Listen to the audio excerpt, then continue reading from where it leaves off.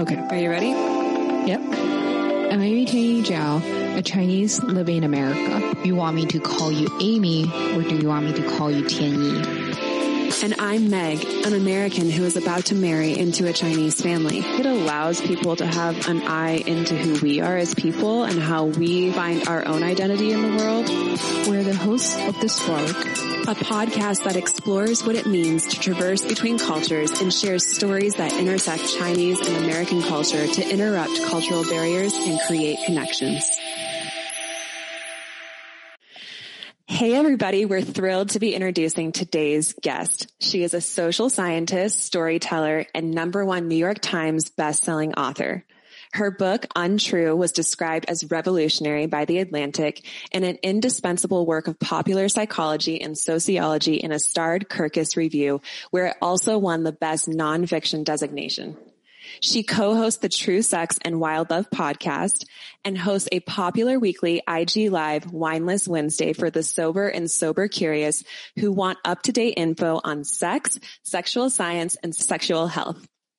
Her work on women, sex, and relationships has appeared in the New York Times, The Atlantic, the Journal of Sex and Marital Therapy, Psychology Today, Refinery 29, and The Hollywood Reporter, among others. Without further ado, we'd like to welcome Dr. Wednesday Martin to the Spark podcast.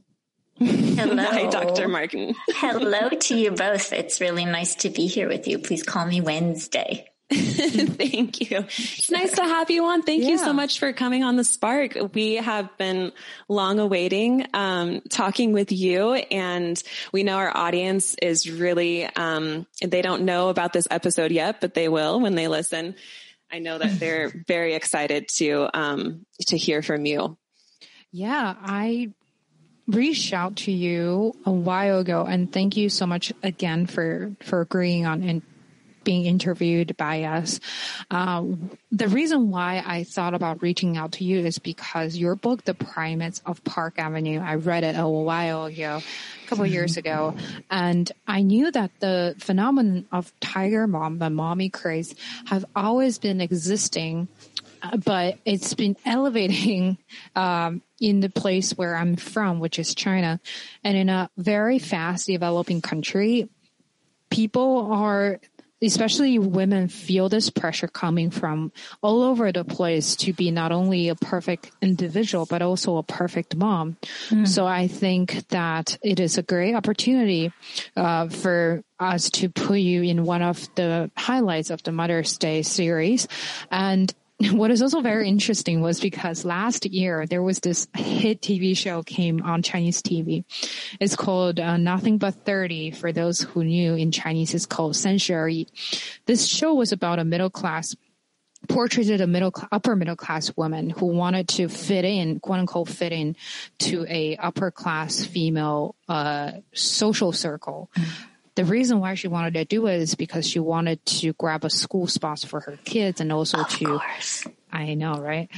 And to grab a school spot for her kids and also just to have a social life, to establish herself in this social status. And then she went to this tea party sort of gathering, and then she was the only one whose purse was not a Birkin.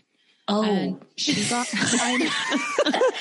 what a terrible, terrible fate. Yeah, she just didn't know. And then she went and they took a photo together. And not only she was standing on the side, most importantly, she got cut off. When she saw other people posting that photo that they took together, she saw on the phone, she was like, okay, so I was the one who got cut off from the photo. And then she was madly wanted to pursue this, Hermes Birkin bag. And that reminded me of your book again. And also that specific scene ignited a lot of debates and a lot of discussions in China about your book, which had a dedicated chapter about the Hermes Birkin bag. About the Birkin bag, right? Yeah. So yeah. Well, yeah. Those were very kind introductions, and I just wanted to say that it's my honor and pleasure to be on the podcast with you. I love your podcast and what you've done and how you reach out to Chinese and Asian American listeners, and so it's really wonderful for me. And I always love to connect with my readers, be they in mainland China or Hong Kong or the US or wherever they are. Primates of Park Avenue has been translated into many languages. But one of the things that always strikes me is that worldwide there are many contexts or ecologies, whether they are big cities or smaller cities, but there are many ecologies where people are surprised that motherhood is competitive, that mothers form dominance hierarchies, and that they have almost fetish objects or, social signifiers, for example, like the Birkin bag, that they use to recognize each other, to hone their identity, and to assert a kind of clannish group identity with another group of mothers. Mm-hmm. So I knew as an anthropologist when I started writing Primates of Park Avenue, I suspected that it would resonate wherever motherhood was a competitive undertaking. But I thought at the time that I was living in the place and studying the habits of the most competitive mothers in the world.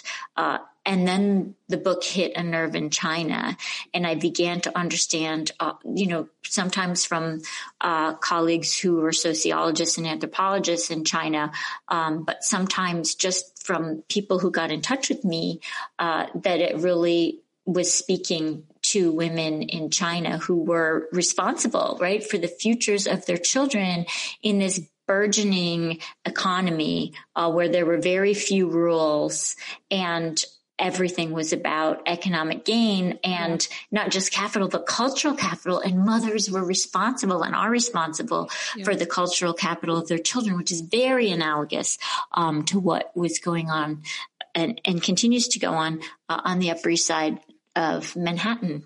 So I'm just honored to be able to see it unfolding in real time and connect with your listeners. Thank you for that. No, definitely. Because, in today's China, it's not only a privilege to be a mom, it's more so a privilege to be a mom without a career. And that's almost like you're rich enough to be a housewife, to be an educated, like you said, overeducated, no working experience mothers, right? And however, this privilege also comes along with caveats such as no contact with the outside world, and people are living in this small segregated gated community. And also, most importantly, the pressure of climbing the ladders. And these behaviors take a whole new meaning as their children compromise the rungs on the ladder, and their well-being and successes equate to the mothers, because more so people think that if my kids are not successful enough, it means that I'm not successful. And I think my first question would be, in your experience navigating through the complexities of parenting in the Park Avenue way back, what does this do to the mother and what does it do to the child? It sounds like a toxic environment. That's a great question. I want to just back up a little bit and make a point first, which might help us with context, which is back to this topic of the Birkin bag, right? A lot of people in fields like sociology and anthropology have a horror of what the anthropologist Laura Nader called studying up. A lot of anthropology and sociology is based on academic social scientists studying poor people, right? Poor people don't have a lot of defenses. Historically, in many metropoles around the world, poor people have been the easiest people to study because they can't push back, right? And then social scientists have perpetrated terrible wrongs on the poor people that they studied, whether, in the form of judgment, whether, in the form of trying to implement reforms that really restrict people's freedoms. But basically, social scientists love studying poor people. I mean, it's so easy, right? They can't really object. It's harder to study rich people. Yeah. And then there's this idea, rich people have all kinds of ways of preventing you from studying them. That's true. So the anthropologist Laura Nader discovered this in the 70s. She was teaching anthropology in the University of California system. And some of her students wanted to study what we would now call an investment bank, basically the equivalent of, say, Goldman Sachs. And her anthropology students said, we'd like to go in and we'd like to study the cultural practices, what's going on there. What is the culture of, say, this thing that was analogous to Goldman Sachs? It's a very prestigious investment banking fund. And so Laura Nader thought it was a great idea. Let's study finance culture, and approached the fund, and the people said, absolutely no way. Now, these were some of the wealthiest people in the state of California. They made lots of money, but more importantly, they had a lot of cultural capital. Mm-hmm. Right? They funded the opera. They sat on the boards of art museums. They sat on the boards of hospitals. And so it wasn't just that they had a lot of capital. They had a lot of cultural capital. And they simply were able to keep social scientists at bay. Mm-hmm. And no one could study them. And because no one could study them, they continued to have the keys to the kingdom, right? Nobody could crack their cultural codes. Nobody knew their cultural logic. And this is one of the ways that elites remain elites. So I was kind of now within the fields of anthropology and social science, there's another difficulty that anthropologists who want to study elites would encounter. Not just that elites are resistant to being studied and have the means, unlike poor people, to keep you away. Yeah. That's just one level of the problem. The second level of the problem is that within the academy, many social scientists look down on this kind of work. It's considered shallow. It's more urgent, for example, to study, say, poverty, impoverished mothers in favelas in Brazil. And I agree, that's extremely urgent. We have to do that. But see, anthropology and social science aren't making a real contribution until we're both studying up and, studying sideways and studying down, if you will. It's time for rich people and elites, cultural elites and financial elites, to be put under the microscope, because we need to understand, how do they get their privilege? How do they consolidate their privilege? What's the cultural logic behind the decisions that they're making? How are they able to just lock down cultural capital? And, people have to, in my view, it's time for social science to really fund studying up. It's very expensive. For primates of Park Avenue. If I wanted to study impoverished mothers, they would not really be able to say no to me, and I could just go into those contexts. And that's very important. And I'm glad that anthropologists do it. Studying up, on the other hand, really requires it's resource. Not only do elites not want to be studied, but it's resource and time intensive. Yeah. So you have to get these people to trust you. But how do you get them to trust you? You have to apply to the schools. You have to invest in the outfits. You have to buy tickets to the galas and the luncheons. And it's really expensive to study up. So I just wanted to start with that point about how studying elites is very important. And I hope that social scientists and anthropologists will commit to it and stop. Back to the Birkin bag. I knew that the Birkin bag was an important signifier that told a whole story about the culture. But it's easier for people to just say, oh, women are shallow and they want expensive bags, right? But no, there is a deep cultural logic at work in the behavior of mothers. And I think it's worthy of study. So, we need social science to stop poo-pooing the lives of women, and poo-pooing the project of studying rich people. We'll never have any kind of equality until we really understand the cultural systems and practices of elites. So that is the larger context. Now, to this question about the privilege of being a mother who stays at home with your child, I can, and the impact that intensive motherhood has on mothers and children. The feminist sociologist Sharon Hayes coined the term intensive motherhood because she studied elites, and she was noticing that among highly educated, wealthier people in the industrialized West, especially in the United States, the wealthier and more educated people were, the more likely it was that they harbored this belief that motherhood should be basically a responsibility all on the mother versus instead of like on the mother and her sister and her friends and a village, right? Right. And they were also more likely, the wealthier and more highly educated they were also likely to harbor the belief that a mother should do it all on her own, maybe with a nanny, and that motherhood should be costly. It should be economically costly. It should be socially costly. It should be emotionally costly. It should be difficult. And I like to give the example often of, like, in our mother's generation, perhaps they would have given us some Lego and let us sit on the floor. But intensive motherhood dictates that the mother, not the father, sit down on the floor with the toddler or the young child and do Lego with that child to give the child the most enriched educational Lego experience possible.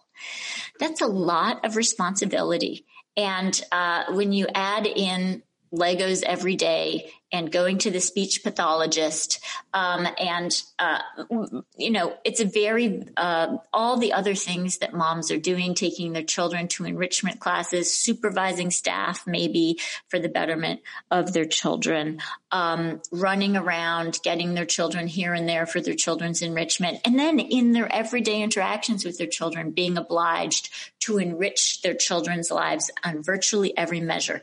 That's exhausting. And it also creates anxiety. And we know there are ample data that show that, for example, we have data from the World Trade Center attacks on 9/11 in my town, in New York City. We have data, interesting, important studies about the impact of the stress of 9/11 on both maternal health and fetal health, right? And there was a higher incidence, for example, of factors like lower birth rate, which is a risk factor for a lot of other poor outcomes. And so we have plenty of data that in utero, the fetus can be impacted by stress that the mother feels. And there are decades of research on that. But, we also have research on how parental stress impacts children, right? Mm-hmm. Not just fetuses, but also children. And what I observed, just anecdotally, intersected with the data that I reviewed, which suggested that the higher the rates of parental anxiety, the higher the rates of child anxiety, and that could impede the child's ability to form meaningful, fun social relationships with friends. It could impact the child's eating habits, the child's sleeping habits, and other things that are really important for child development. So that is important information, that when we subject women to this ideology of intensive motherhood, we're not just stressing mothers, we're stressing children. Now, interestingly enough, in my country, people were already plenty concerned about children. They were concerned about the impact, and it's worthy concern of what they might call neurotic mothering on children. But they weren't paying very much attention to the women. Right? The women were just these vessels for children, and they were to blame. And who cares about their well-being? And I'm glad that there are mothers who do care about the well-being of mothers across all, economic positions. But yes, these women became incredibly stressed and anxious, and it's very easy to make fun of them. And, parts of my book are very funny because being a rich mom on the Upper East Side is in some ways super funny, just like being a really rich mom in China and the things you're worrying about and trying to get a Birkin bag and trying to get a good spot and trying to be perfect and going to exercise classes and like killing somebody so that you get the best spot in the ballet bar class. Those things are hilarious, but the very serious topic of how intensive motherhood as an ideology creates stress on mothers who are hypocritically expected to be the primary parents. We let fathers off the hook 100%. And the impact on children, that is serious business. And so I never want us to blame mothers for what looks like crazy behaviors. I always want to look at the undergirding, the infrastructure of, quote, crazy, unquote, maternal behavior. Mm-hmm. And the infrastructure or undergirding is often a radical imbalance of power between men and women, where men are free to go off into the world, make the laws, make the money, and women think they're choosing to stay at home. But do they really? Is that really a choice, or is that a false choice? Oh, that's huge. Yeah. And in the United States, thankfully we have feminist social scientists who introduced this idea of the false choice. The number of women that I interviewed who told me stories like, well, I went to, after when I was pregnant, I went to my boss and I said, I really want to get my job. Can I come back part-time after? No, it's a full-time position. Well, could I do flex time? Could I work part-time from home? No. Well, could I don't know, could we come up with some kind of arrangement? No. And then the woman would after that say to me, so I chose to stay home. And I would look at her and say, and I would say, what do you mean you chose to stay home? Here's what a choice is. Here's a choice. You're pregnant and you go to your boss, or you have the baby and you go to your boss, and the boss says, here are some options for you. One option is, would you like to stay home and work either flex time, full time, or part time? Or after we give you your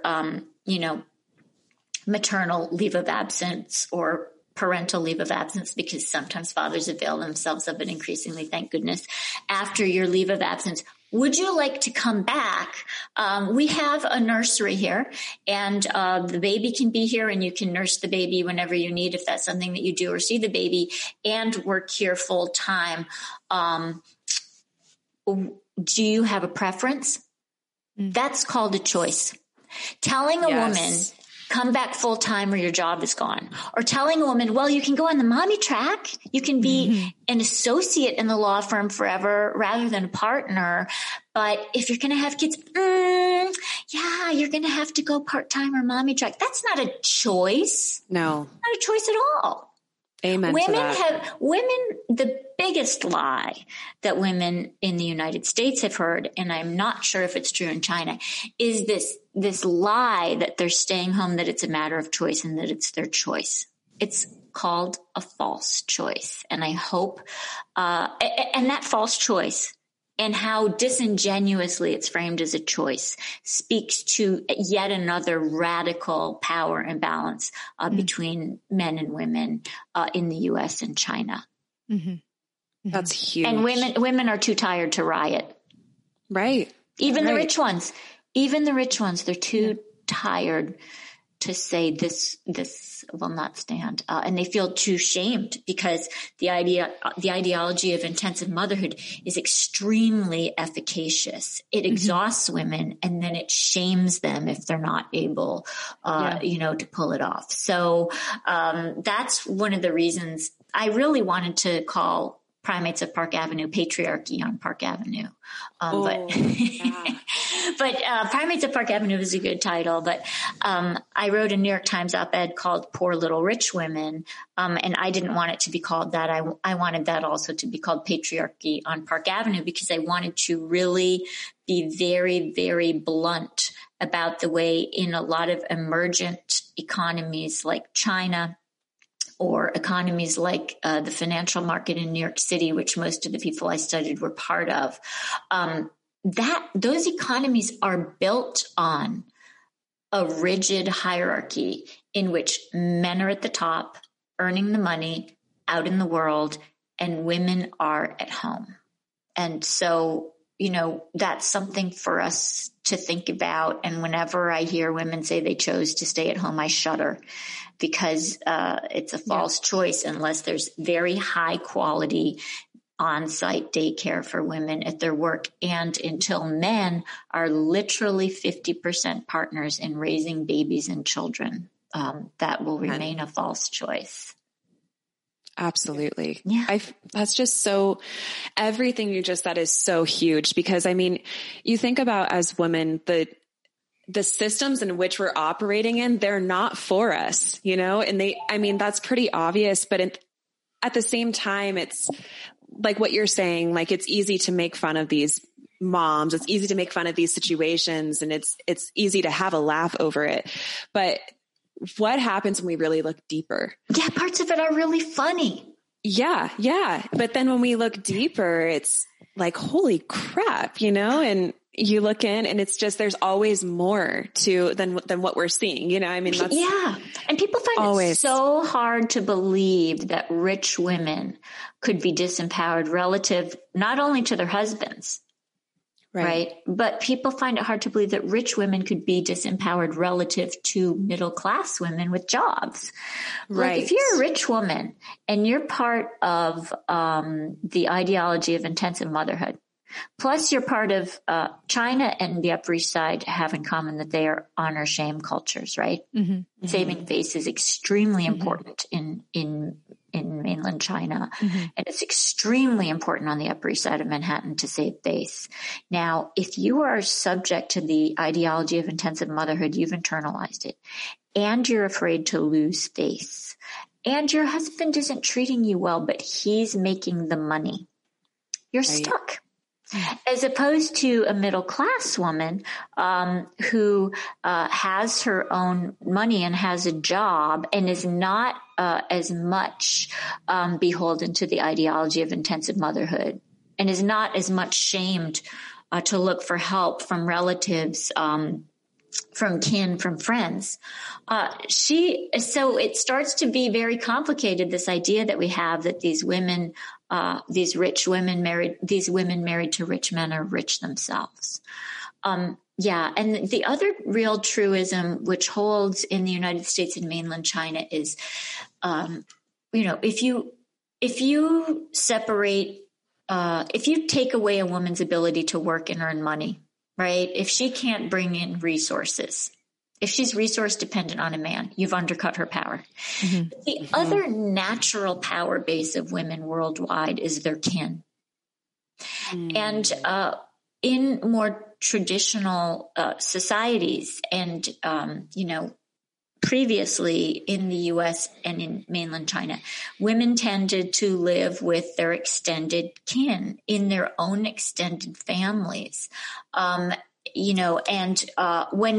men had to come in to a woman's power base, her family, he had to behave. Mm-hmm. But when the practice became women dispersing from their natal groups, from their families upon marriage, right? And when we became neo-local, which goes with industrialization and agriculture before it, once we became neo-local dwellers, that is, we moved to a new place with our spouse, women were screwed. Mm-hmm. Yeah. They were far from the care of kin, and they couldn't vote with their feet anymore. I mean, in our evolutionary prehistory and even historically, when women are near their kin, or when women have access to their own resources, if they don't like a situation, they can vote with their feet. They can leave. Forget it, man. I'm going to my mother's compound. And if you come and try to mess with me, my 4 brothers will kick your ass, right? Yeah, right. But when we started living neo-locally, we started uprooting ourselves from our families of origin and our extended families. And now, as crazy as they might make us, They are a power base. So these women on the Upper East Side who seemed so powerful to me at first, I realized they didn't have jobs, so they weren't bringing home money, so they didn't have any clout in their families or the society. And second of all, many of them were far from their kin. And so if their husbands misbehaved, mistreated them, they did not have the option of just saying, that's it. I'm going to my mom's house. They'll take care of me. So things are not always what they appear, and social science helps us peel back the layers. And for me, it helped me peel back the layers of these women who seemed so powerful and to have so many choices. They might have private planes. They might have Birkin bags, but they didn't have autonomy. Yeah. It sounds like many of them. Almost. Many of them. Yeah. Well, I did call the Upper East Side a glittering, moneyed backwater. Right. Because I had never seen such retrograde gender politics. I mean, I had lived downtown, which is a progressive area. I had a lot of gay friends. My friends were artists. They had progressive ideologies. And then I moved to the Upper East Side, and I said to myself, well, this is it's as if Betty Friedan never called out that there was a problem without a name. Yeah. It's like Betty. Yeah. It's like, as my friend, the author Deb Kopickin says in her book, Lady Parts, she says, it's as if Betty Friedan never howled into the void and said, this is crazy. So a lot of places on the Upper East Side, among rich women, it's like feminism never happened. Women are ornaments. Yeah. They're decorative. And like strategic, socially flexible primates that we are, who are facultative and clever and adaptive, these women then adapt strategies around their lowered social status relative to men. And one of them is that they create dominance hierarchies of their own, and they create, powerful, they imbue particular objects with power, like the Birkin bag. Yeah. It almost sounds like one ornament is trying to use another ornament to make itself looks more fancier. Exactly. I mean, that's what the Birkin bag is. And that's, I was very careful in my discussion of the Birkin bag. I interviewed, the Victorianist and cultural critic, Jeff Nunakawa at Princeton University, who has written about luxury objects in late capitalism and how they sort of work as signifiers of privilege. And he explained that by getting something scarce and rare, a Birkin bag, which at that time was difficult to get, and there was a wait list, and they were expensive, and they would pretend they didn't have them when they did, and so on. But the point that Professor Nunakawa made, and that I make in Primates at Park Avenue, is that the Birkin bag, exactly to your point that you just said, that women getting this scarce, costly object was a way for them to assert, I myself am a scarce, costly object, in an economy where everything is about men valuing women voluntarily, right? Yeah. These women's fates really hung upon their men being honorable and faithful and valuing them, because there was no code that they had to. Yeah. It was completely voluntary. So yes, you have to do things like reinscribe your value as scarce and valuable. And complicating matters more, the Upper East Side is an ecology where women of reproductive age outnumber men of reproductive age quite dramatically, right? There are more women than men, in other words. Men are the scarce, precious resource. Plus, they're the ones who control access to resources. So the playing field is not level at all. And that's the broader context of understanding the social behaviors of mothers on the Upper East Side and of mothers in mainland China. True.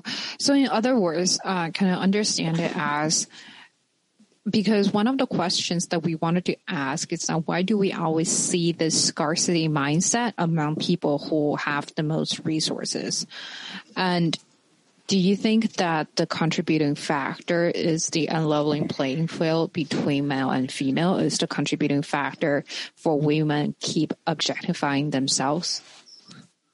What a great question. I mean, so the larger point is when you're going to be dismissive of women's bad behavior or shallowness, to dig deeper and to see where these social behaviors are coming from, which is a power imbalance. Mm-hmm. There are many contexts in the world where there is not a radical power imbalance between men and women. When we look at the worldwide ethnographic data, for example, we see that there are many places in the world where women have much higher rates of meaningful political participation than women in the United States do. There are places in the world where women have much, much higher rates of meaningful labor force participation, big, important jobs, than women in the United States do. In fact, on both of those metrics, women in the United States ranks basically 100th on both those metrics out of 200 countries ranked, right? Mm-hmm. Even after the midterm elections where women picked up spots, even with a woman being the vice president of the United States still ranks pathetically when we look at the global data on the fates of women. So that's a really important thing to keep in mind. And it's even more dramatic because we have such a huge economy. So it's even more shameful that we rank so low. So that's always really important to understanding power imbalances between men and women. Look at the data. Mm-hmm. And the data show us that you cannot assert that the United States is a great place to be a woman. It's right. Better to be a woman in Rwanda, in Burundi, in Uganda, in Cuba, right? Places that might be really surprising when you look at the data. So I just wanted to say that that's a really important factor in considering the social behaviors of men and women. So I think that your question was, is the inequality between men and women the reason that women have these dominance hierarchies? Was that what your question was? Yes, something like that. It just women always think in scarcity mindset where it depends. I mean, we can't generalize at all. We can never generalize about women do X and men do Y. And one of the points I wanted to say is that one of the biggest lessons of anthropology is that, sure, there are sex differences between men and women. Men have more upper body strength and they have more grip strength. And they might have better distance throwing facility. Mm-hmm. Other than that, worldwide, there aren't a lot of skills in which men outpace women. Mm-hmm. Augustin Fuentes, the anthropologist, crunched the worldwide data and found that, for example, among Kung children, we can't generalize, right? So he found that among Kung children, traditional hunter-gatherers, the boys had as fine motor skills that matched the girls' fine motor skills. He crunched data that showed that there are many contexts in the world where girls play as ebulliently and aggressively as boys. That's not a natural difference between boys and girls any more than fine motor skills is a difference. He found contexts like the United Arab Emirates where girls far outpace boys in performance of science and math. We can't say that that's an essential difference between boys and girls, right? So sexual and social behavior, gendered behaviors are completely tethered to their ecology. So women behave in certain ways depending on their ecological niche, right? So, for example, among the Himba of northern Namibia, where women sort of live far away from their husbands a lot of the time, women are allowed to have boyfriends, and women are allowed to get pregnant by their boyfriends when they're married, right? And their husbands look the other way when the women have a baby by their boyfriend. On the other hand, in the United States, a woman who did that might be shot and killed, right? And people might even have a lot of sympathy for the husband who did it. They might harbor some sympathy for him and think that it was okay. And there are even places in the world, including the United States, I would say, and places in the Middle East and in South America where there are things called honor killings, right? Where women exercising autonomy are literally killed. And it's just given a pass. What I'm trying to say is female fates, female autonomy, and female power just varies radically from ecology to ecology. The terrible fate of women on the Upper East Side is really linked to the rise of plow agriculture 10 to 12,000 years ago, and the fact that they don't have jobs. And it's that simple. A lot of people that I interviewed for my work, my more recent book, said, the golden rule. And I thought I did. I thought the golden rule was do unto others as you would have them do unto you. Right. But what they meant, they were making a joke. They said, no, the golden rule of marriage. He who has the gold rules. Oh, my goodness. Yeah. And on the Upper East Side, men have the gold and they rule. And the same with a lot of places in mainland China, especially among highly educated, wealthy people in mainland China. There is a very rigid gender script, right, in which women are supposed to stay home. They're supposed to be responsible for the well-being of their child all by themselves, pretty much.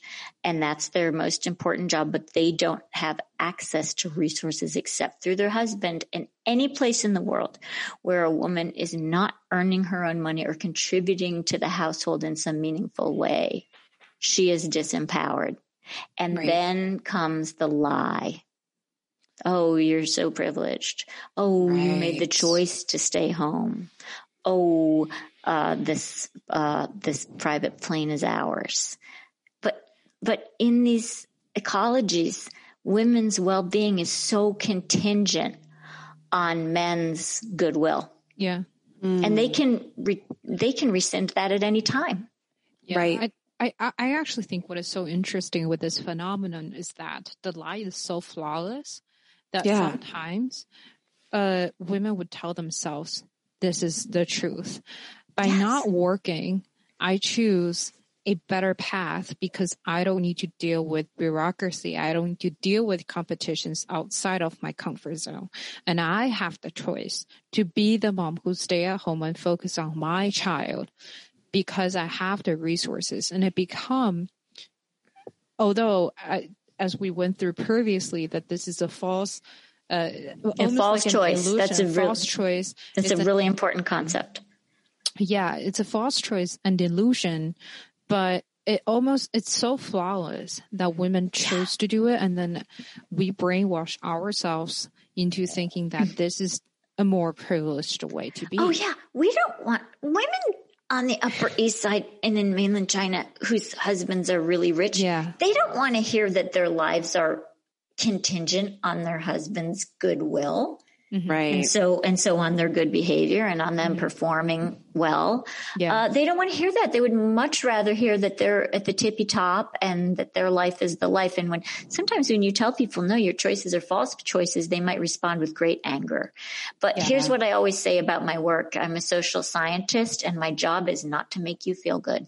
Yes. My job is to start conversations based on data about your life. That may not make you feel good at all. Totally. I mean, my job is really to make people uncomfortable. Right. I mean, it's because it's factual. I mean, these are real things. It's real numbers. It's not something, it's not it's not like a lie that we tell ourselves. It's hard to face the truth. And I wonder too, I mean, when we're talking about the resources that women are fighting for, how they're on the front lines of these battles that they're fighting within the constructs, for different resources, for Birkenbags, for education, for all these different, for school slots. Right. But I want to ask you too, in your research and from your perspective, do you think that the men are fighting for resources in a different way, or do they have an entirely different battle to fight? What is it like from the men's perspective in all of this? So this is such a good question. And it leads me to another thing about primates at Park Avenue and doing my field work there that shocked me. When I lived downtown, I would host dinner parties and go to dinner parties. Obviously, this was before the pandemic.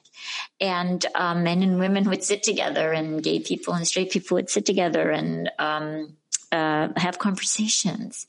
And when I moved to the Upper East Side, one of the first things I noticed was sex segregation. The worlds of women and the world of men are far, far apart.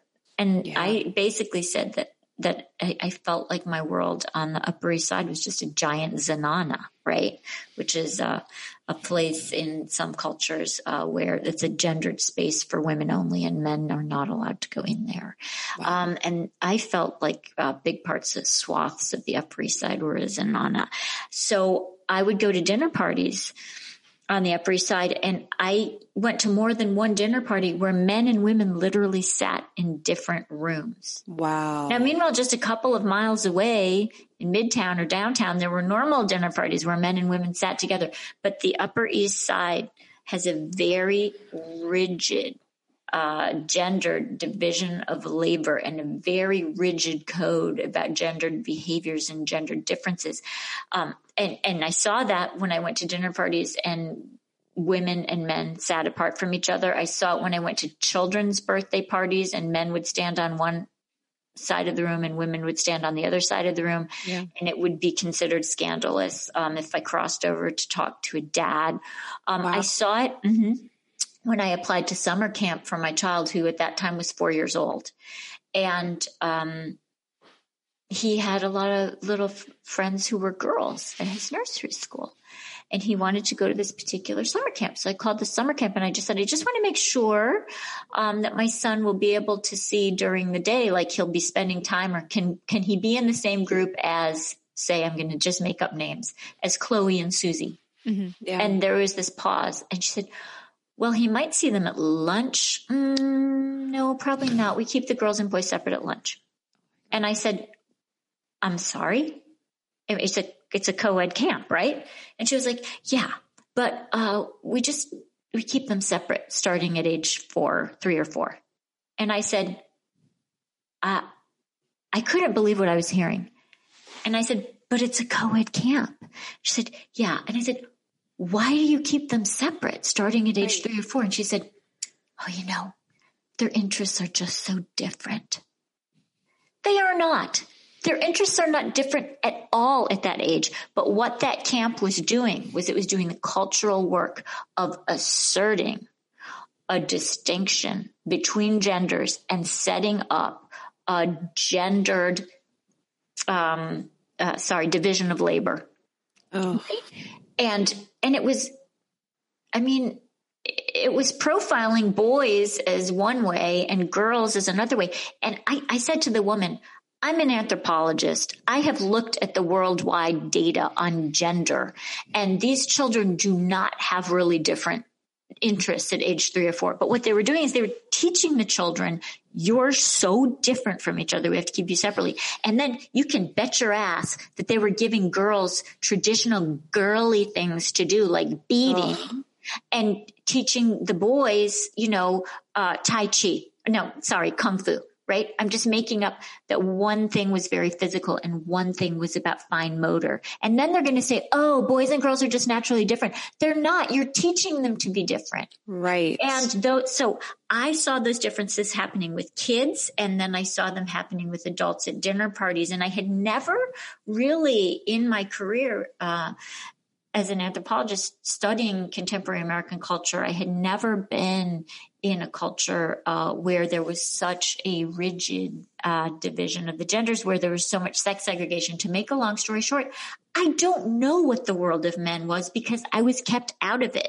Mm. And if I ever tried to go into it, the men acted like I was insane and the women acted like I was a whore. Right? Right. So there was a very stringent ideology continually asserting that men and women had to be and should be in wholly different worlds. What is that protecting in this world? Like, because it seems like it's very, very, very important from like the age of 3 to make sure that that is clear and prevalent. So what is it about that culture that it's protecting? I mean, I don't know. If you look at the worldwide ethnographic data, what you will see that is wherever there is sex segregation and it's a stratified society, women will hold a lower social position, right? Right. So sex segregation on the Upper East Side serves to reassert that it is the natural privilege of men, and that it's the essence somehow of men to be out in the world, making the laws, making the world out there active. And it's the essence of women to stay home with children, at least until the children go to school full time. But it is a sinister strategy because, as we know from emerging data in the United States, it's very hard for women to get back into the professional game once they have stepped out, right? And a lot of women that I studied are now trying, their kids are older now, and they're trying to get back into the workforce. And even before COVID, that was a very hard uphill climb for a woman who had stepped out of the workforce for several years, if not 10, 12, 13 years to raise her kids. Trying to get back in was very tricky before COVID, and now it's trickier than ever before. So just remember, the worldwide ethnographic data teach us that wherever there is sex segregation and stratification, women will have a lower social status, and the Upper East Side is no exception. And God forbid women have any power, because it would probably actually make the world a lot better. So women have established their own world where, pre-pandemic, they did have some significant power, right? And one way to read it is, they, for example, had charities and they hosted galas, and there were dominance hierarchies there. There were social dominance hierarchies between moms. And so, they created their own world, and it did have a ladder, and there was stratification there as well. But, patriarchy only benefits the 2 or 3 men at the very top. Whenever I hear men saying that feminism is bunk, right? I say to them, I don't know why you're defending patriarchy. You're not doing well. Mm-hmm. Right. Jeff Bezos is doing well, right? And maybe 3 other men, maybe Elon Musk, and maybe 3 other men in the United States are benefiting from patriarchy. You would have, I say to these guys, you would have so much more. Patriarchy only benefits the men at the very, very, very, very top. Now, it's complicated because on the Upper East Side, these men were at the very, very, very, very top. Right. Yeah. Right. So you're right there. Yeah. So it was one of the most unusual environments, ecologies, in which I've ever found myself. And I often said that it was like a time capsule. Mm-hmm. Yeah. I totally weird post World War II moment that that is a blink. That's the blink of an eye in evolutionary terms, but people want to naturalize it and say, oh yeah, it's always been this way. Men were always going off and women were always in the cave with the baby. No way. That's the blink of an eye. That was never the case. We evolved as cooperative breeders. Our evolutionary prehistory is that we were almost radically egalitarian for almost all of our evolutionary prehistory. And women had access to their kin. Women had important political voices as long as we were hunting and gathering, and women were providing their bands with most of the calories, up to 80% of the calories. Sometimes we know from studying contemporary hunter-gatherers who were sort of almost like a time capsule to help us study how we lived in the Pleistocene. This weird thing of women being dependent on men, that's a total aberration in the long human calendar of equality. Absolutely. That's the soup we were cooked in. We were cooked in the soup of really radical egalitarianism, and it shifted 10,000 years ago with plow agriculture. And then we only lived in these weird nuclear family units really starting after World War II in the United States. And now people want to say, oh, the nuclear family's in crisis. What are you talking about? The nuclear family is just a weird aberration that we fetishized that happened, starting in about 1948. The GI Bill helped fund the nuclear family. It was never going to be tenable for a long time. But on the Upper East Side, they're gunning for it. They are trying their very best. And the nuclear family is a last gasp, untenable family formation. We didn't evolve to be a nuclear families, and our future is not nuclear families. So the women in China, in mainland China, in the United States, who have been living the relative nightmare of living in a nuclear family far from their kin, and where they feel good and happy only if they're lucky enough to have really good elective kin, really great women around them who back them up, and a nice husband who at his whim can just change it. The nuclear family makes women suffer. Nuclear families are bad for women. Nuclear families are bad for people. We evolved to live in rangy bands and have support from many people. Women evolved to be important, make important contributions to the band's or the group's well-being. So this whole way that we've been living, that people want to say, oh yeah, it's ever thus. This is just the way men are. Men just need to be out in the world. And oh, this is just the way women are. It's just natural. It's not. It's not natural at all. It's new, and it's an historical aberration, and it's untenable. It cannot, the nuclear family cannot last much longer, and it is torture. The nuclear family is a relatively poor developmental setting for children and adults alike. Mm. And we act like, oh, why do women feel sad? Why do they have postpartum depression? Right. Why do women who stay home with their kids, why are they depressed? And we know they're more depressed and anxious. Right. Completely. Yeah. So it's that we have taken away their ability to make important contributions, and have power and a voice. If you are bringing home the bacon, then you have power and a voice. I tell the story that going to dinner parties on the, when my first child was very young, and people would say, what do you do? And I would say, well, I'm an anthropologist. I used to work in advertising and market research, but now I'm a full-time mom. And they would just turn away from me. Right. Mothers, we fetishize mothers, and we say they're so great and it's the hardest job in the world, but we could not care less about them, and we denigrate them, and they're on the bottom rungs. We just build them up when we feel like it, like on Mother's Day, right?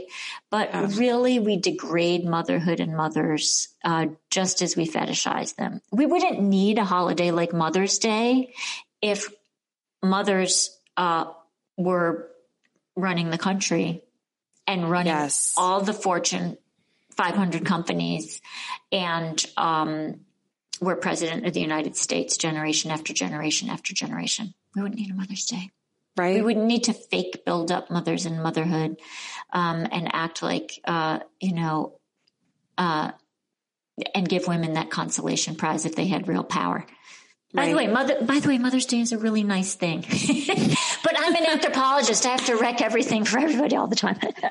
Hey, keeps everything in lens, Look at the culture. I have to look at the cultural logic and the evolutionary prehistory behind something like Mother's Day. Yes. And if we worshipped a mother goddess, we wouldn't need a goddamn Mother's Day. Mother's Day is a shitty consolation prize for women bearing the brunt of patriarchy.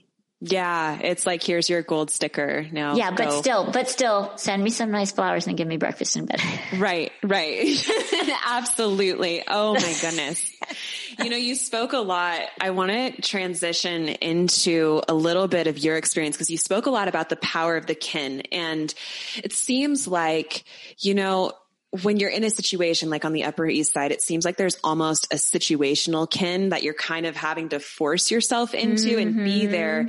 But you also talked about in your book, the moment you share so vulnerably your experience losing a child. And and how that brought you closer to the woman that alienated you previously due to your socioeconomic status.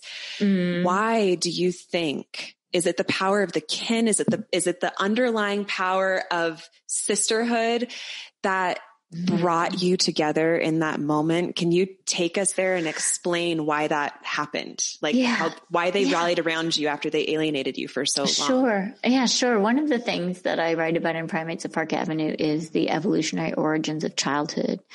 And childhood as a life stage really wasn't inserted into the human calendar until about 1 million years ago. I mean, there are non-human primate species where offspring go from sort of altricial infants to like relatively competent juveniles pretty quickly.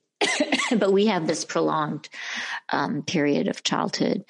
Now, and childhood is a very vulnerable time, right? Worldwide, historically, and in our evolutionary prehistory, there have been pretty high rates of child mortality. Relatively speaking, now it's a relatively safe bet now to be a mother in the industrialized West or in mainland China, where women have access to good medical care and enlightened thinking and education and resources, right? China's a lot like the United States in which you can buy yourself safety, right? There's not a safety net like there is in France or in Scandinavia, but you can buy yourself safety, but only a few people can do that. So that's an important point, an important context. So in the United States, a Black woman is, depending on the statistics that you look at, anywhere from 4 to 12 times more likely to die in childbirth than a white woman. Yeah. And Black babies are, in some instances, almost exponentially more vulnerable than white babies. We see very high rates of infant mortality among Black babies. So I just wanted to say that we have a real crisis in the United States, and I hope that people in China know about it. A lot of times we fetishize the United States as it's such a wonderful place to be and it's such a wonderful place to live. We have a lot of problems with income inequality and disparities in healthcare and disparities in living or dying because of race and economics. So I just wanted to say that first of all. Yeah.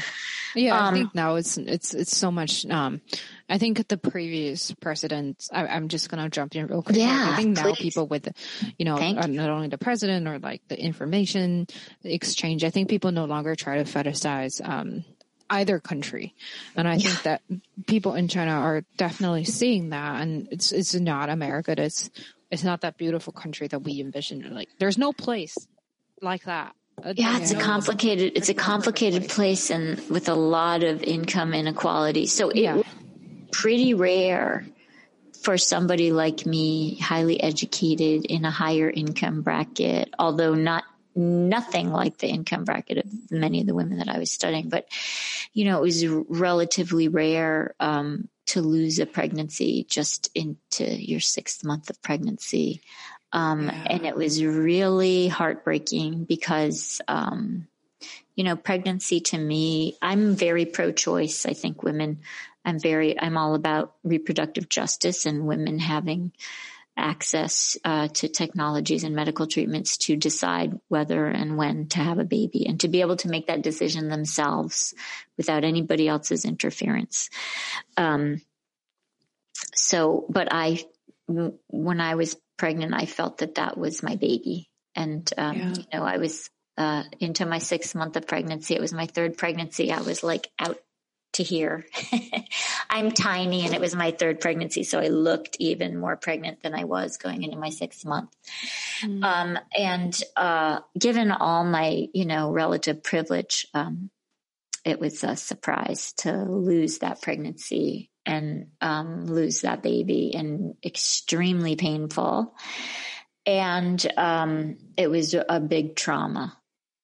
Big trauma. And it was almost like a dirty secret too, but it couldn't be a secret because I had looked I had looked more like I was probably in my 7th or 8th month of pregnancy because, like I said, I was tiny and it was my 3rd pregnancy. So I started showing very early. So everybody knew. My doorman knew. The bus driver knew who, I took the bus most days to drop my son off at school, my older son, depending on the drop-off schedule that we had that day. People where I got coffee, the other doormen on my street who would see me walking by every day. Of course, all my friends, all my friends and neighbors. And so, and of course, the moms. And so when I lost the baby, I just completely was surrounded by a network of people who knew, and they really were not sure how to react. And I didn't really tell a lot of people because people around me knew, but then I started telling some of the moms at my kids' nursery schools and at the nursery school where my sons both wound up going to nursery school. And as soon as I told one woman, she invited me to her country house for the weekend. Wow. We had been, our kids had been friendly, but it was just this opening of the door. And then when I was there, she told me all about her issues with IVF and how hard it had been for her to be pregnant. And I believe she shared that she had had miscarriages. I'm very clear with myself and other people when I talk about it, that I had a stillbirth. That matters to me, to mark in my discussions with people about it. And when I think about it, it matters to me to mark the amount of time that I had been pregnant. But still, she was saying to me, yeah, I had a miscarriage, and I really respect how painful that experience is as well.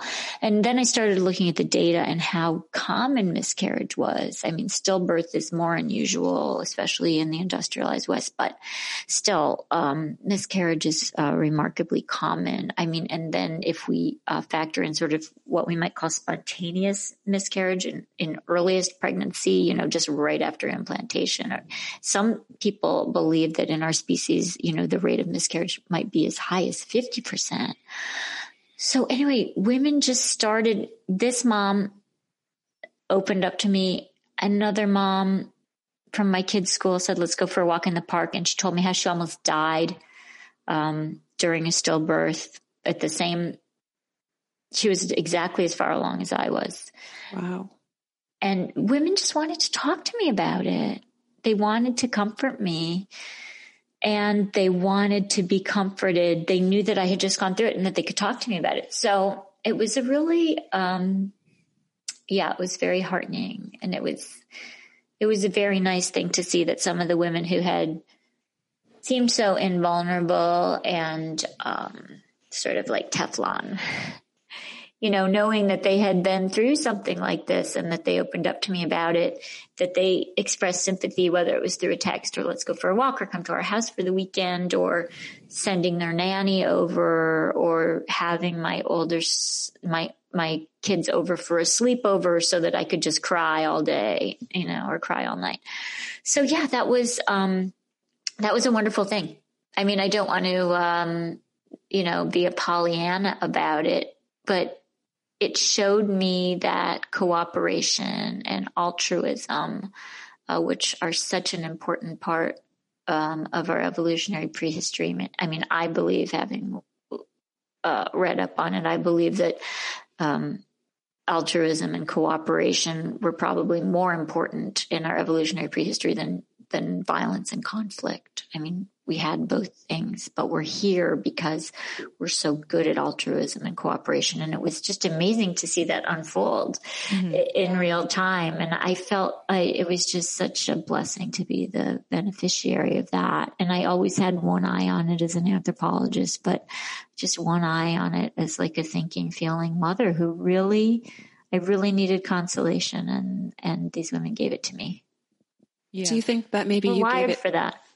Do you think you maybe gave it to them too? Because they probably never got it maybe when it happened to them. So maybe that's part of it too, is you were able to give.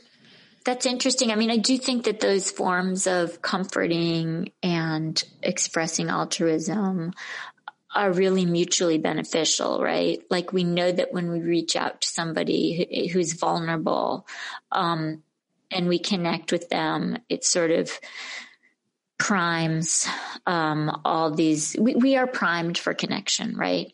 And when we do it, there's sort of this flood of neurotransmitters and hormones. It's like a cocktail going through our body physically. And it feels good emotionally too. And I think that when we comfort other people, we're hewing really closely to our evolutionary script about being pro-social and affiliative and caring. And I think that feels profoundly good to the person doing it and the person receiving it.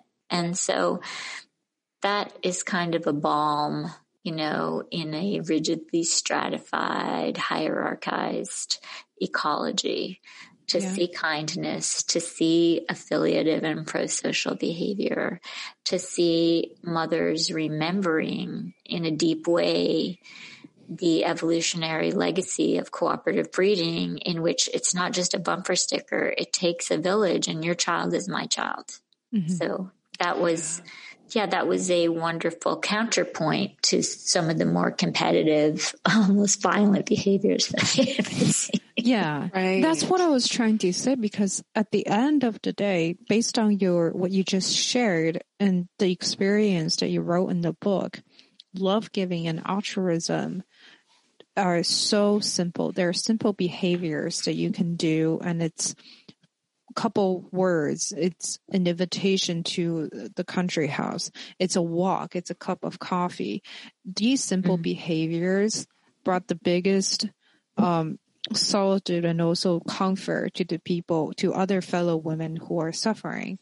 Yeah. Yet, on the other hand, how we started off with this conversation, this complicated hierarchy, this complicated fight, these type of behaviors where we hurt each other so with intricacy, and it's so complicated. And then sometimes I wonder, why is that? I mean, yes, hierarchy is a byproduct of patriarchy, and I think patriarchy definitely complicates how women interact with each other. And that's part of the reason why, based on all of our conversation, I kind of realized that women are mean to each other because we just try to get what we could in this situation where men dominate all the resources. But eventually, when we are just with each other, the kindness is the easiest and also the most comforting thing we can do to each other. I think that's so well said. I like how you said that there's an intricacy to the sadism that women inflict on one another. I mean, I see it in many different ecological niches. I see women journalists treating other women writers horribly. I saw women on the Upper East Side treat other women horribly. I see it in many different ecological niches, but, maybe I'm a goody two shoes, but like I said, I'm throwing my hat in with the evolutionary biologists who have argued to me very persuasively, that there is a deep groove inside of us. Altruism was a highly adaptive behavior, and the software for altruism, for cooperation, for cooperative breeding, for caring for your child because we're connected, and it's not my genetic offspring, but it is adaptive for me to care about your little one, right? Right. It's adaptive for me to have a pretty low threshold for eliciting caretaking behaviors, because in our evolutionary prehistory, I was taking care of your kid and you were taking care of mine. So it is my belief that altruism, pro-social behavior, connection, caring, that's the deepest groove inside of us. Now you can move us to a rigidly stratified, hierarchized ecology where we're scratching each other's eyes out, but the software is still in there. So I guess I'm an optimist in that way. And that's so beautifully put. Wow. Yeah. And, I would really urge people on Mother's Day and beyond to read a book by one of my most important mentors and the person whose work has inspired me so much. Her name is Sarah Blaffer-Hrdy. And she wrote 2 books that I think that your listeners, if they liked Primates of Park Avenue, or if they're interested in the ideas that we're talking about, they might be interested in her work.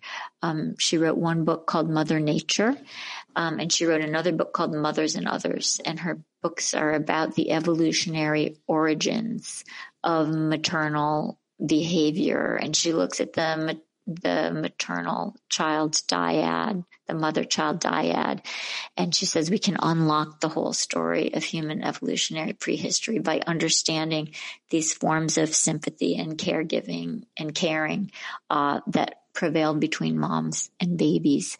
So, and it's very unsentimental and it's very mind blowing. And she's an evolutionary biologist and primatologist who made some extremely important contributions to contemporary thinking about evolution.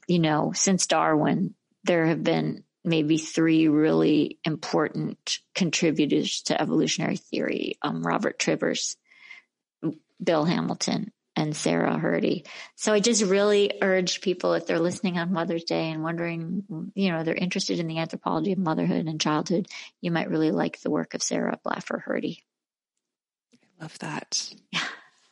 Oh, that's awesome. Yeah. That's, one of the things I think as women, there are experiences that only we can share, that men cannot share. Mm-hmm. Like what we discussed earlier, with losing a child and just the motherhood itself. We are the only people, the only human beings that can experience that. And I know that Amy believes this too, but I believe, and I know Amy believes, these shared experiences between women are powerful enough to bring us across cultures. It's why Amy and I are sitting here in this Zoom call together and we have a podcast, because when we met, the night that we met, it could have gone one of two. It went one of 2 ways. And luckily it went the way that it did, but very easily that situation could have changed and Amy even shared with me, she had this narrative in her head, like, oh my gosh, like, why is there a white girl at this table right now? Like with this Chinese man, like what is, she could have just not talked to me. She could have let that whole mindset from the construct, like drive the wedge in between us. And meanwhile, I'm sitting on the other side of the table. Like I'm just scared shitless. I don't know what's going on exactly. Like I'm meeting my then boyfriend's parents for the first time. And I didn't know what I was doing. I have a huge language barrier. But Amy, instead of leaning into that voice from the construct in her head, she leaned the other way. Yeah. And she thought about maybe what it would feel like or she probably, and I don't want to speak for you, Amy, but I feel like Amy went to her own experiences of being the fish out of water in a different culture. And that empathy. Yeah, that empathy. Exactly. And even though that's an experience that any gender can have, that I feel like that goes back to the point though, that these shared experiences between women, I feel like are powerful enough to bring us together across cultures, like I was saying. But I also want to ask you, how do you think women can lead with a sense of camaraderie with one another without relying on our shared experiences and tragedies specific to us as women? Like, how do we step outside of the construct and exist with each other in complete harmony that does not have any of this divisiveness or these wedges in between us due to the construct of the patriarchy, basically? Yeah. Oh, wow. Well, that's a really big question, but it's kind of the heart of the matter, right? How can we be powerful and work together? And, Sarah Hrdy has studied this issue, actually, speaking of her. And, one of the things she says is, women will not naturally lift up other women because in some instances it's dangerous for them, right? And in some instances, women will see that best move is to align themselves with male power, right? So for example, those white women who voted for Donald Trump, right?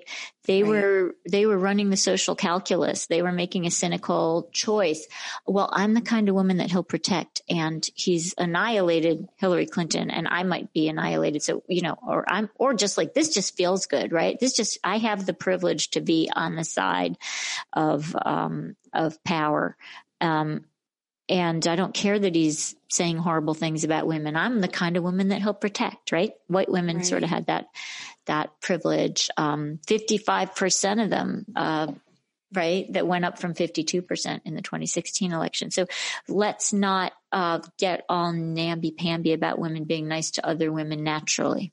Because we see that in some ecologies, women judge that it's in their best interest to be really horrible to other women because everything else is just too dangerous. Now, for those Trump women, it's not that the alternatives were dangerous, but there are some places, like, for example, in Cameroon, there are some places where women men have several wives, and women kill the children of the other wives, right? A wife might kill her husband's other wife's children, poison the children.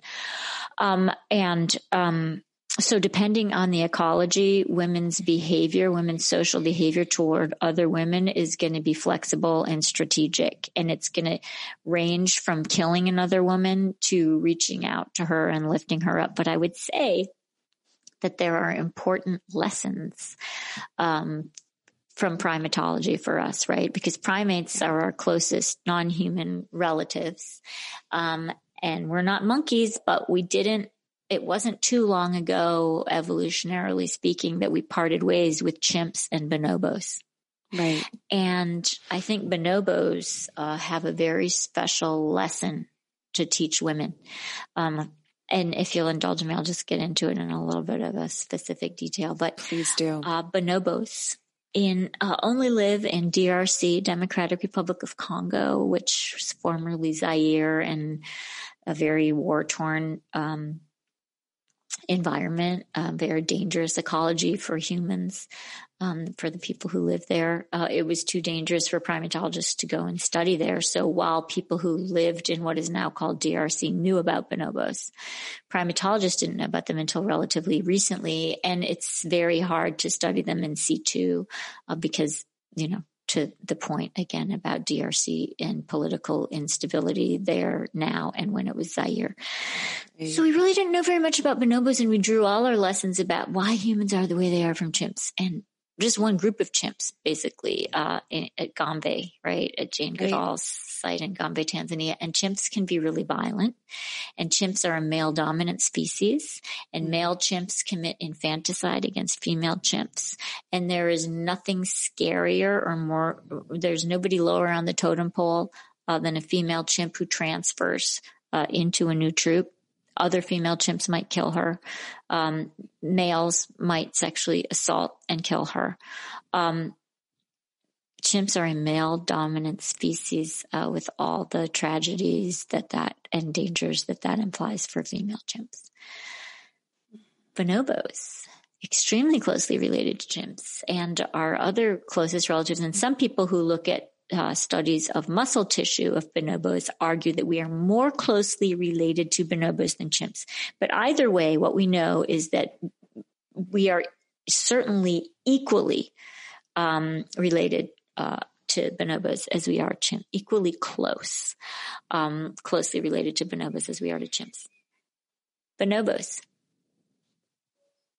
The primatologist Amy Parrish started to study them. And she noticed that the females always ate first. And she noticed that some of the females almost had like this Shrek-like appearance. And that everybody was lining up to groom them. The males weren't getting groomed. The females were getting groomed all the time. Wow. And then she started noticing female bonobos lashing out at males. A male would bother a female bonobo, and she would just like slap him in the face, right? Or scratch him or charge him, go after him. And the male would stand back. Now that's weird because males inherit their rank from their moms, and female bonobos transfer into a troop from their natal group at sexual maturity. just like chimps. When the chimp females transfer into the group, they're getting their asses kicked and having their babies killed, right? But when female bonobos transfer in, they should be super vulnerable. Amy's like, let me look at the veterinary records. And we have good evidence that bonobos under human care behave, if the enclosures are good and the care is good, are behaving the way they would in the wild. So she said, let me look at these veterinary records. This is so weird. That females eat first. The females get groomed the most. And the females are charging the males. What's going on? She looks at the veterinary records. Something like 98%.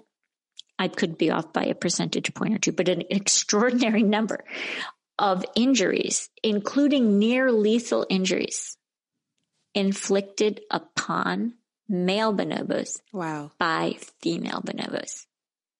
Bingo. Wow. Amy Parrish blew up primatology because she said the evidence is clear. The data are clear. Bonobos, as closely related to us as chimps at least, are a female dominant species. Wow. That's part of the evolutionary backstory of humanity that we don't tell. That we evolved not just from a male dominant species, chimps, where males are violent toward females. We also equally evolved from a female dominant species. Why? Why can female bonobos do this? How did this happen? Primatologists really wanted to know. After Amy said that they're a dominant species, people wanted to know why. Why? The females should be the low gals on the totem pole. They're transferring from their natal group. They're so vulnerable, and the males are so much bigger. How is this happening? That the females are like literally kicking the males' asses. So, and even primatologists, including Amy Parrish, have observed female bonobos sexually coercing males.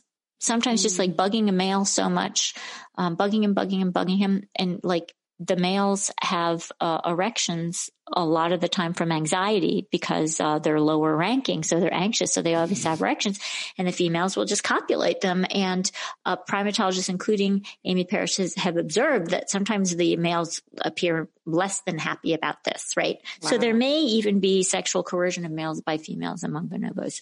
We have to look into that more. But here's the point. How did this happen? How did it get this way?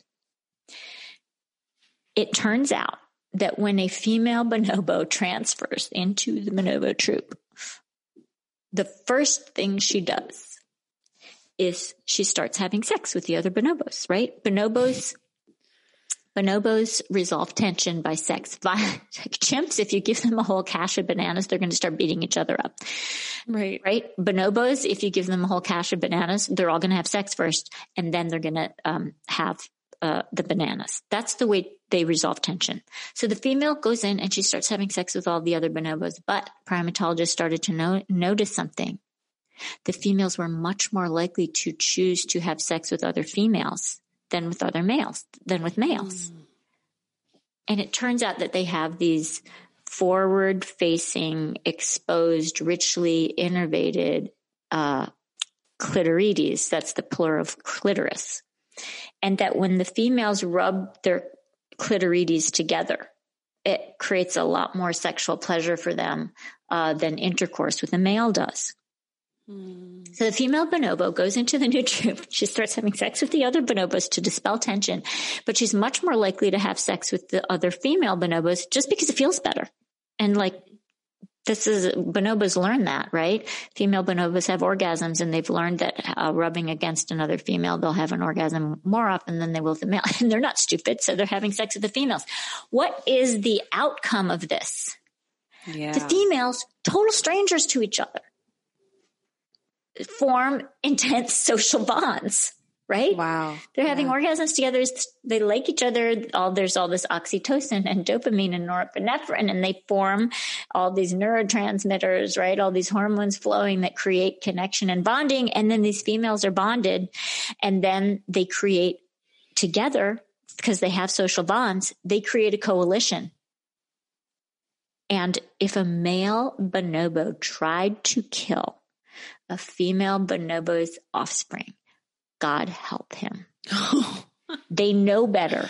They might die. There are veterinary records that female bonobos have torn penises, the penis off at least one male bonobo. It was reattached, and he was able to have erections and reproduce afterwards. Everybody's always really concerned about that. So this is a long, roundabout way of saying that the evolutionary origins of human social interactions and our gender script, we are as much evolved from a sort of freewheeling, female dominant lesbian hookup culture as we are from a culture of violent lunatic males killing babies. Okay. So this is part of the story of the evolutionary origins of human social behavior and the relationships between men and women that we haven't paid enough attention to. And Amy Parrish likes to say, look, it's not like all women are, like if women all started having sex with each other, we would change the world. But she said, the bonobo sisterhood is a very powerful model of how if women truly bond with each other, if they're truly able to, our very close relatives show us that it is possible for females who are smaller and should be more vulnerable, that through coalition building, they can become very powerful and become dominant. So, that's just a little roundabout bit of primatology that I'm putting in there, for us to kind of flesh out the evolutionary origins of sisterhood. The bonobo sisterhood. Wow. I love that because it's so interesting that like a matriarchy between bonobos seems so less violent in comparison to a male patriarchy formed by chimps. But if we just look at the human beings back at it again, we see that women are acting like it's thinking in scarcity. It's like, this is my resources. I don't want you to touch it at all. Yeah. And a lot of people think that the reason, like Amy Parrish talks about how bonobos are sort of more Pacific. They're sort of like thought of as like the hippie swinger primates. And like, I always say, like, think about it as like bonobos are Californians and chimps are New Yorkers. Like chimps, like bonobos can eat anything and they can digest anything. Right. And so for them, there's just tons of food. They can eat just about anything and there's tons of food everywhere and they're fine and there's not a lot of scarcity. Mm-hmm. Chimps are like New Yorkers. There are like only 7 school spots for 25 kids. And there's not enough food. The apartments are really expensive. They're totally stressed out. Yeah. So as silly as it sounds, and in my book on True, which is also, translated into both simple and complex Mandarin. In my book on True, I talk a lot about bonobos and chimps and the bonobo sisterhood, as Dr. Amy Parrish describes it, and how lessons for human women from the bonobo sisterhood. So, if people want to read that and Untrue, they can, and they can also look at the work of Dr. Amy Parrish, who's the world's leading expert on bonobos. For sure. Yeah, I will definitely going to read that. Definitely going to read that and then advertise it. And I guess if we're talking about your book, I guess my last question would be, what is next for your creative journey now that we know you're no longer, you're in California, right? And what's next for you? This is a good opportunity to just talk about the pandemic a little bit for maybe just a minute through the lens of anthropology. We talked a lot about how we evolved, we have this deep evolved groove for being pro-social and affiliative and cooperative.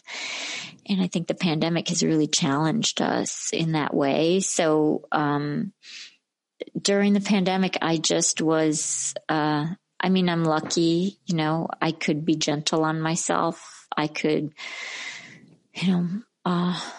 there are times when I can step away from my work, luckily, because my husband works, and there are times, where he can support me. It can't be a habit, but it can happen sometimes. And so I was really fortunate that during the pandemic, I could step away from my work a little. I wrote a couple of op-eds, And then I just realized this is really a time to focus on my family, seeing my friends in the ways that I can, FaceTiming with people. And I'm mentioning all this because, through the lens of anthropology, isolation really starts kickstarting mechanisms that make us think we're dying, right? Mm. We evolved in a setting where we had predators. There were really scary predators all around us, but we didn't have claws. We didn't have like big long fangs to defend ourselves, but we had each other, right? We had coalitions, and we had each other to keep each other warm, to keep each other taken care of. And so there's a reason why historically banishing someone was a punishment worse than death, right? If you really wanted to make somebody miserable, you would banish them. If you really, really want to punish a prisoner, you put them in solitary. Right. And what happens to us, given that we evolved as cooperative breeders and we needed each other to stay alive, literally, is that when we are isolated, we feel like we're dying. Right. We think we're dying. And because in our evolutionary prehistory, being alone meant death. You would die. You would die if you were banished from the group. You would die if you were away from your people. So I've been really gentle on myself, understanding that my body thinks I'm dying. And all of us, when we were isolated, that's what our minds and bodies were telling us, is that this is a really dangerous situation. Social isolation is extremely dangerous for human beings. Plus, many of us have been like grieving really hard. So I'm just going to say that maybe I could be an example to people that I really lowered my expectations of myself. I mean, my whole life, I have always pushed myself really hard. I had to go to the best school. I had to get the highest degree. I couldn't just write a book. I had to write a #1 New York Times bestseller. I've always pushed myself harder. And this was a great lesson for me in taking a step back and not pushing myself so hard. And I think that might be a really, I hope that would be a message that would be helpful, not just in pandemic times, but in all times, for moms who are being pressured to be so competitive and to, I hope they will give themselves permission. This was a really hard year. I'm focused on progress, not perfection. And I'm not focused on excelling. I'm focused on surviving. So my work took a back burner. And for anybody else who had to do that, there's no shame in that. You literally thought you were dying, and a lot of people did die.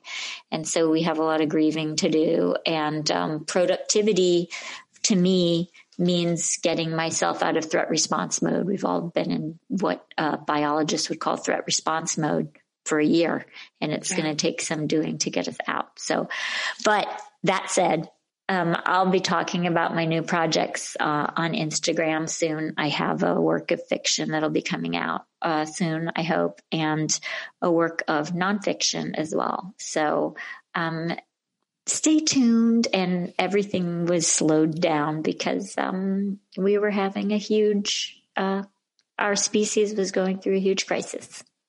Yeah, definitely. I hope people will be easy on themselves. For sure. Yes. Yeah, especially stressed out competitive moms. Take a minute, take time. Yeah. We can't just jump back into things being normal again. Nothing's normal. No, absolutely. Yeah. I mean, the disease, the COVID might recede. We might get all the vaccines out. We might, right now, God help us to help India. Yeah. But after that, it's so funny to me when people say, when things are back to normal, the benchmark, there's not really a benchmark for what you do after millions of people died in a pandemic. So as a social scientist, I'll be really interested to see how we move back out into the world and what mothering and motherhood will feel like after a huge global tragedy like this. I think, will mothers feel more vulnerable than ever before? Will their social behaviors change? How will they change? I'll be really paying close attention to that.